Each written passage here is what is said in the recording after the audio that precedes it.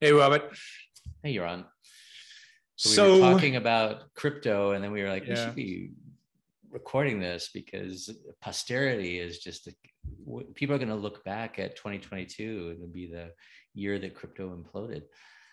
it really is. And we've done a number of shows on this, but there is one of the characteristics of crypto, and I think it was also a characteristic of the dot-com bubble, and the period in between is there is this phenomenon in Silicon Valley of very young people who don't have that much experience at living suddenly making a lot of money, and not just a lot of money, but being admired and respected and becoming these gurus at a very, very young age when it's not clear that they have the maturity to handle it. And it looks like at FTC that was definitely FTX that was definitely part of the issue there. It definitely does. And, if you can remember being in your 20s, it's not shocking. No. But it's also, it really highlights how the process in Silicon Valley has evolved to minimize the impact of these issues, because it is the exact same thing. You've got people dropping out of college and starting the next generation of leading technology companies. But in Silicon Valley, the VCs are kind of the adults in the room. Although the VCs were in FTX, so I don't want to oversell that. But I think the big thing is that I don't want to undersell it either, because there is always a conversation of, is the original founder the right entrepreneur to continue running the company? The Google guys stepped aside.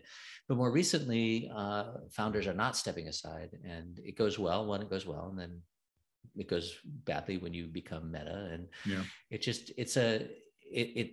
it allows you to have the CEOs, the early CEOs, step aside and then maybe even come back. I mean, the Google guys came back and ran Google.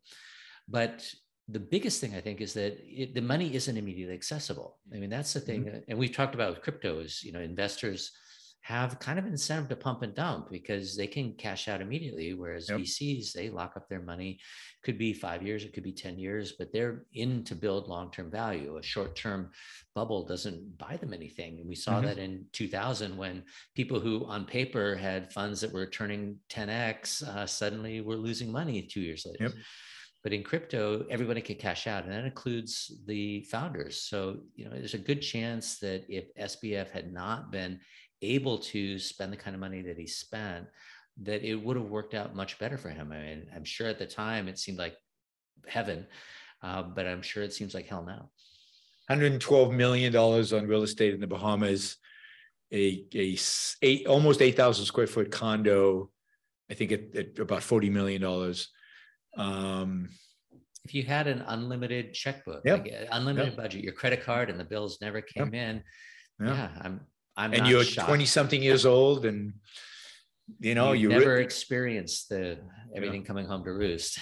No, it's really interesting to watch it happen. Kind of sad and interesting.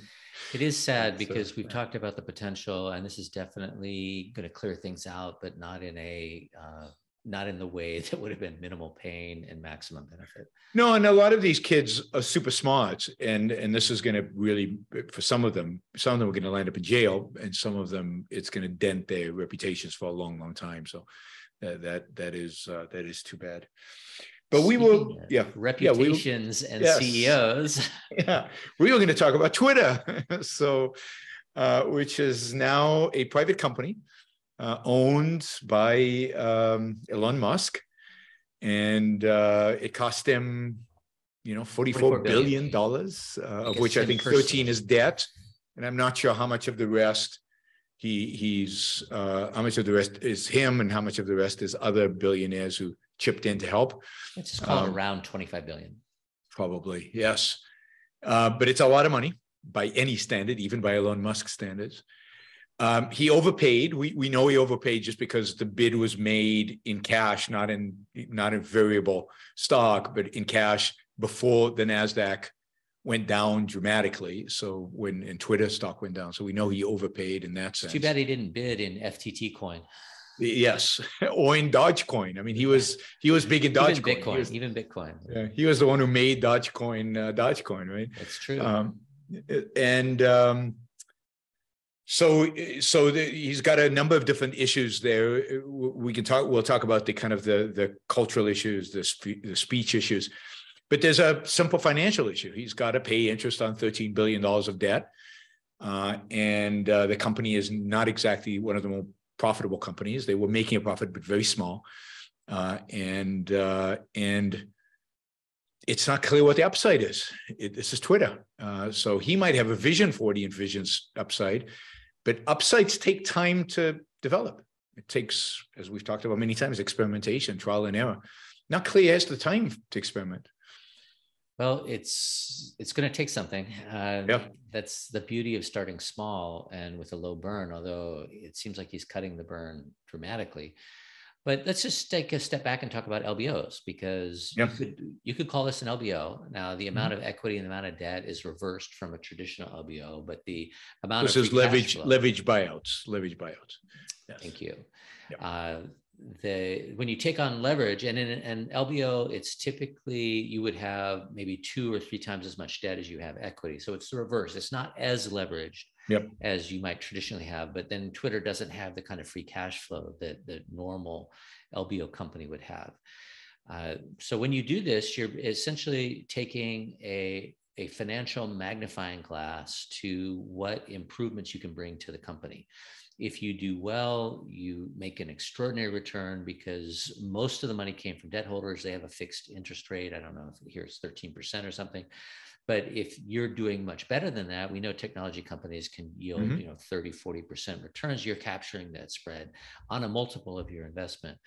The downside is, of course, it magnifies losses as well. So if things don't go well, you go bankrupt and your equity is wiped out. And that's the bad outcome end game with Twitter or any leverage buyout, is that they end up not being able to service the debt, not being willing to recapitalize the company, and the debt holders, who are currently investment banks, just praying they can get the debt off their books. The debt holders end up owning the company. And that is not, I am sure, the outcome that Elon Musk was focusing on or even envisioning when he bought the company. No, and of course, Twitter is an unusual leverage buyout candidate because it doesn't have a lot of free cash flow. It's not very profitable. It's in the process of trying to figure out how to be profitable, but usually that happens pre a leverage buyout. That usually happens with equity. Equity is willing to take that kind of risk of figuring out how to be profitable. But here, Elon Musk has jumped in with leverage, and now he's trying to figure it out. And he's trying to move from a advertising model to a subscription model, or a combination of the two. And he doesn't have a lot of time to fail, which we talked a lot about with Ingenuism. One of the most important things is the ability to fail and to learn from failure. And here, one of the things leverage buyouts do, and they do it, when you read the literature, right? It's one of the reasons they do leverage buyouts, right? To constrain managers so that they're really focused on producing cash flow, not experimenting. It's a way to kind of get managers focused, not the other way around. Here, no, the manager has to be an experimenter and try to figure this out quickly. Yeah, the typical model is there are obvious things that should be done. For some reason, they're not happening. So you need to bring in a new management team or have just new incentives to light a fire under the team. And then they do the things that are obvious. They work or they don't. I mean, they're obvious, but that doesn't mean they always work. And here it is. I mean, if you think about Tesla, if you think about SpaceX, they both had times in their histories where they were running out of money. And you change history a little bit. It's possible that one or both of them doesn't exist now. And so you go into Twitter with that same sort of mentality that we're walking close to the edge. But it's not as obvious what the milestones have to be, what the outcomes need to be in order for you to get to the good scenario. I mean, with Tesla, you need to start manufacturing cars with low defects and high performance at reasonable cost didn't really matter because they had a really nice profit margins. SpaceX, your rockets have to fly, they have to be able to land, but you're able to crash a few along the way. And here, it's not clear what that is. And while I think that under the current structure, you're absolutely right. The runway is short and getting shorter. It's not absolutely clear to me that that's the long-term structure, especially with the debt all on the investment banks side. I mean, there are ways to create runway, even in traditional LBOs, where if it's a little more speculative, you might have the debt pay in kind for a while. So instead of getting cash interest, the amount of debt accrues, it's negative amortization. And that increases the potential losses for the debt holders. But if the current scenario, the current trajectory is immediate bankruptcy, and they end up owning Twitter with no idea what to do with it, maybe they'd rather give Elon Musk some runway, take, stretch out the debt somehow, maybe take some warrants. Financial engineering is pretty miraculous at making the worst case scenario less likely. And my guess is because it's Elon Musk and because of his record of success and because the guy's brilliant, there's a good chance that is indeed what happened. And I wouldn't bet against him at Twitter. That is, in spite of everything we've said, he could still pull it out. He's done pretty amazing things in his career, and he's obviously quite a character. And but it is interesting to watch. And one of the differences between Twitter and most LBOs or most restructurings is, with Twitter, you get an inside look in real time. Elon Musk is tweeting as he's thinking about ideas. He's letting you know on Twitter, and which is also interesting because it's whether that communication is helpful or not is not clear, but it does make it more fun for us outsiders to watch what happens and see the consequences. Yeah, we've got the Twitter soap opera running 24/7. But if you think about it, it's possible that this is what experimentation looks like at Twitter. I mean, with SpaceX, it's clear it's rockets, and you launch them and you learn if they crash or if they don't crash. With Tesla, it's the same thing. You learn both in manufacturing, you learn with the cars on the road, you're getting feedback. They're very structured for obvious positive feedback through learning. What does that look like with Twitter? I mean, traditionally you would say, okay, you introduce new features and you see how people are using them and you evolve. Well, maybe you just tweet about features and see what the response is. If you can have your finger on the pulse of your customers without having to spend any money, that could be perfect experimentation. I don't know how reliable it is, but I don't know either. I mean, he's doing polls, right? He did a poll. Should we reinstate Donald Trump? And it was, I think the yeses won at 52-48. So within 5 minutes, he had reinstated Donald Trump. I mean, the people have spoken. But then when people said, well, what about this other person? Why don't you reinstate him? Or why don't you have a poll? Musk would say, no, in a sense, I don't like him, so I'm not reinstating him. So it's fun to watch, but there's a certain whimsical, a little bit of a, randomness to it. Maybe there's logic behind it that Elon understands and we don't, but there certainly seems to be a certain randomness to his decision-making about some things. Maybe the same thing was going on at SpaceX and Tesla the whole time. I mean, it wouldn't be shocking, but we have the same. I mean, Elon Musk is seasoned. He's successful. He's gone through rough times. He's like, I don't want to compare him to SBF. No, not at all. And you do have the same thing of, he is a golden boy. He just has long-term accomplishments to back it up. Yeah. But everybody gets overconfident. I mean, we've all experienced it, not just you and I, but everyone who's listening to this has experienced, a little success turning into, hey, this is easy. I can do no wrong. And that's sometimes when you stumble. I talked about this on my show a while ago. You remember Chainsaw Al Dunlap, who was really, really good at restructuring companies. And then he wanted to have a swan song. He wanted to run a company like a real CEO. And build a company. Completely crashed and burned. And he ended his career, sadly, on that crash and burn instead of ending it on a high at what he was good at. But I don't think that was independent of the fact that he was hated for his, restructuring efforts, even though, we understand them as being good.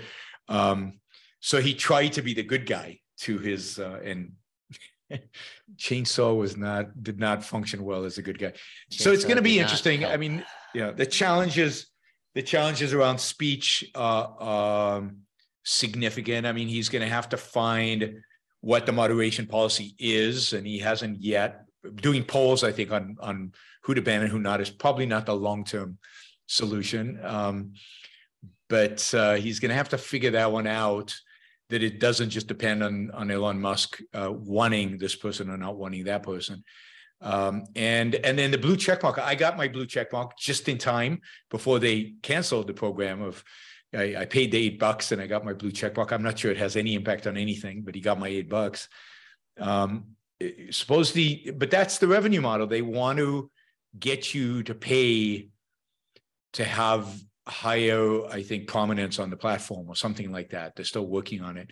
And advertisers are leaving for political reasons. So it's a significant challenge, and it is interesting to watch on the sideline. I hope he's successful, because I actually enjoy Twitter. So and it is a valuable platform. So well, it's kind of unique in that, yep, the other platforms are all trying to copy each other, and Twitter has carved out people have tried to copy what Twitter does, but maybe because there's no advertising revenue, they haven't tried very hard. But it's definitely, it feels more Wild West live, like actually interacting with people versus the curated Instagram, YouTube, Facebook experience. I don't know about TikTok. I don't think either of us knows about TikTok. Yeah, we'd have to interview a 17-year-old to know anything about TikTok. But I think that a lot of it's going to depend on, it's going to come down to, what does Elon Musk want to do with his time and his money? He could easily, I am sure he could easily buy out the debt now. Yep. And then, and by cutting costs, turn Twitter into a private company that it is positive cash flow, that's sustaining, and never make any money off of it. And, that's a lot of money to throw, but aside, especially if you're trying to get to Mars. But that's one possible outcome. And the other, as sort of the other extreme is he decides Mars is more important, and the distraction and the money, and he just basically turns it over to the debt holders. And he does have a vision for it that includes long form writing on Twitter, so you could attach your long form writing in productive ways, video, and a bunch of other things. He does have a vision for it to be a dominant social media focused in these kind of debates that Twitter's so good at, or so bad at, depending on your perspective. And I'm sure there are ways to monetize all that. And so it's a question of his patience, the patience of the debt holders, and how quickly people respond to good ideas when he presents them at Twitter. And everything, of course, now is politicized. So that's a sad part of it, that it's not just pure business. Everything is now from the framework of, is he on the right? Is he on the left? Does this help us? Does it hurt the other side? Which is unfortunate. It's very unfortunate. I wish that, that Elon Musk's, at one point, he was one of the least hated billionaires, because, he was bringing space. He was saving the planet with electric cars, and his electric cars were the fastest cars on the road. Like, everybody had something to like about him. And unfortunately, that means also you can say everyone has something to dislike. And so that seems to have been how it swings. And not because, I don't think it bothers him at all. I have no idea, but if I had to guess, I would take the under there. But because I think it'll impact, it's an impact on the world. When we think about ingenuism and people being connected, implicit to that is that people are cooperating. Yep. And when you're connected and all it does is you're fighting, that's not ingenuism, because you're not sharing ideas, you're not trying to collaborate and support each other and build something that you couldn't do on your own. You're really tearing each other down, and it's anti-ingenuism. And I think it inhibits even the people who want to share stuff, because they're afraid now, because they see the kind of response that some people are getting. So it's generally an anti-ingenuism cultural phenomena. And Elon is not immune to it. I mean, he does not respond well to criticism on Twitter. It is interesting because, again, it's all in real time, but he tends to lash out like some of the worst people on Twitter. But So but if he can transform the platform and turn it into a more collaborative, positive environment, I think social media has huge potential if somebody can figure out the right model for more collaborative, not just for sharing cat videos, but for actual collaboration. And so, for example, the FTX story, most of the new information about FTX came from citizen journalists on Twitter. So like they were breaking the news before the New York Times, before the Washington Post, before anybody. They got the scoop. And that kind of collaborative effort that can bring in strangers, like we can easily collaborate between people we know. We can create a Teams group or something. There are lots of platforms to do that. But collaborating with people you don't know and getting feedback from people you don't know, that's the strength of social media. And that I don't think we've extracted the real upside there. Yeah, I think we've just scratched the surface, because if you think about the way people use social media, and this is not a diss at all on it, but it's primarily entertainment. Yep. And there's nothing wrong with entertainment, emotional connection. All of those things are extremely valuable and part of being human. And it's a little bit better than crypto being just about trading crypto, but it's a little bit of the same thing. As to build value, you need to think about, okay, where are the ideas? What's enabling people's ingenuity to create things that didn't exist before? What's enabling people to work together and create things that didn't exist before? And social media hasn't done a lot of that. And that's, I think, the super app. And, maybe there's a crypto component to it. Maybe there isn't. Maybe there's a Twitter component to it. Maybe there isn't. But that's what we here at Ingenuism are looking forward to. You have to take the steps. Nothing wrong with where we are now, but it's still well short of the potential. And it could be that Elon Musk is just the right person to turn Twitter into exactly that. We'll have to wait and see. I hope so. If it ends up being his most valuable company, we're all going to be in a really, really good position. Absolutely. Great. Thanks, Robert. Thanks, Yaron. Talk soon.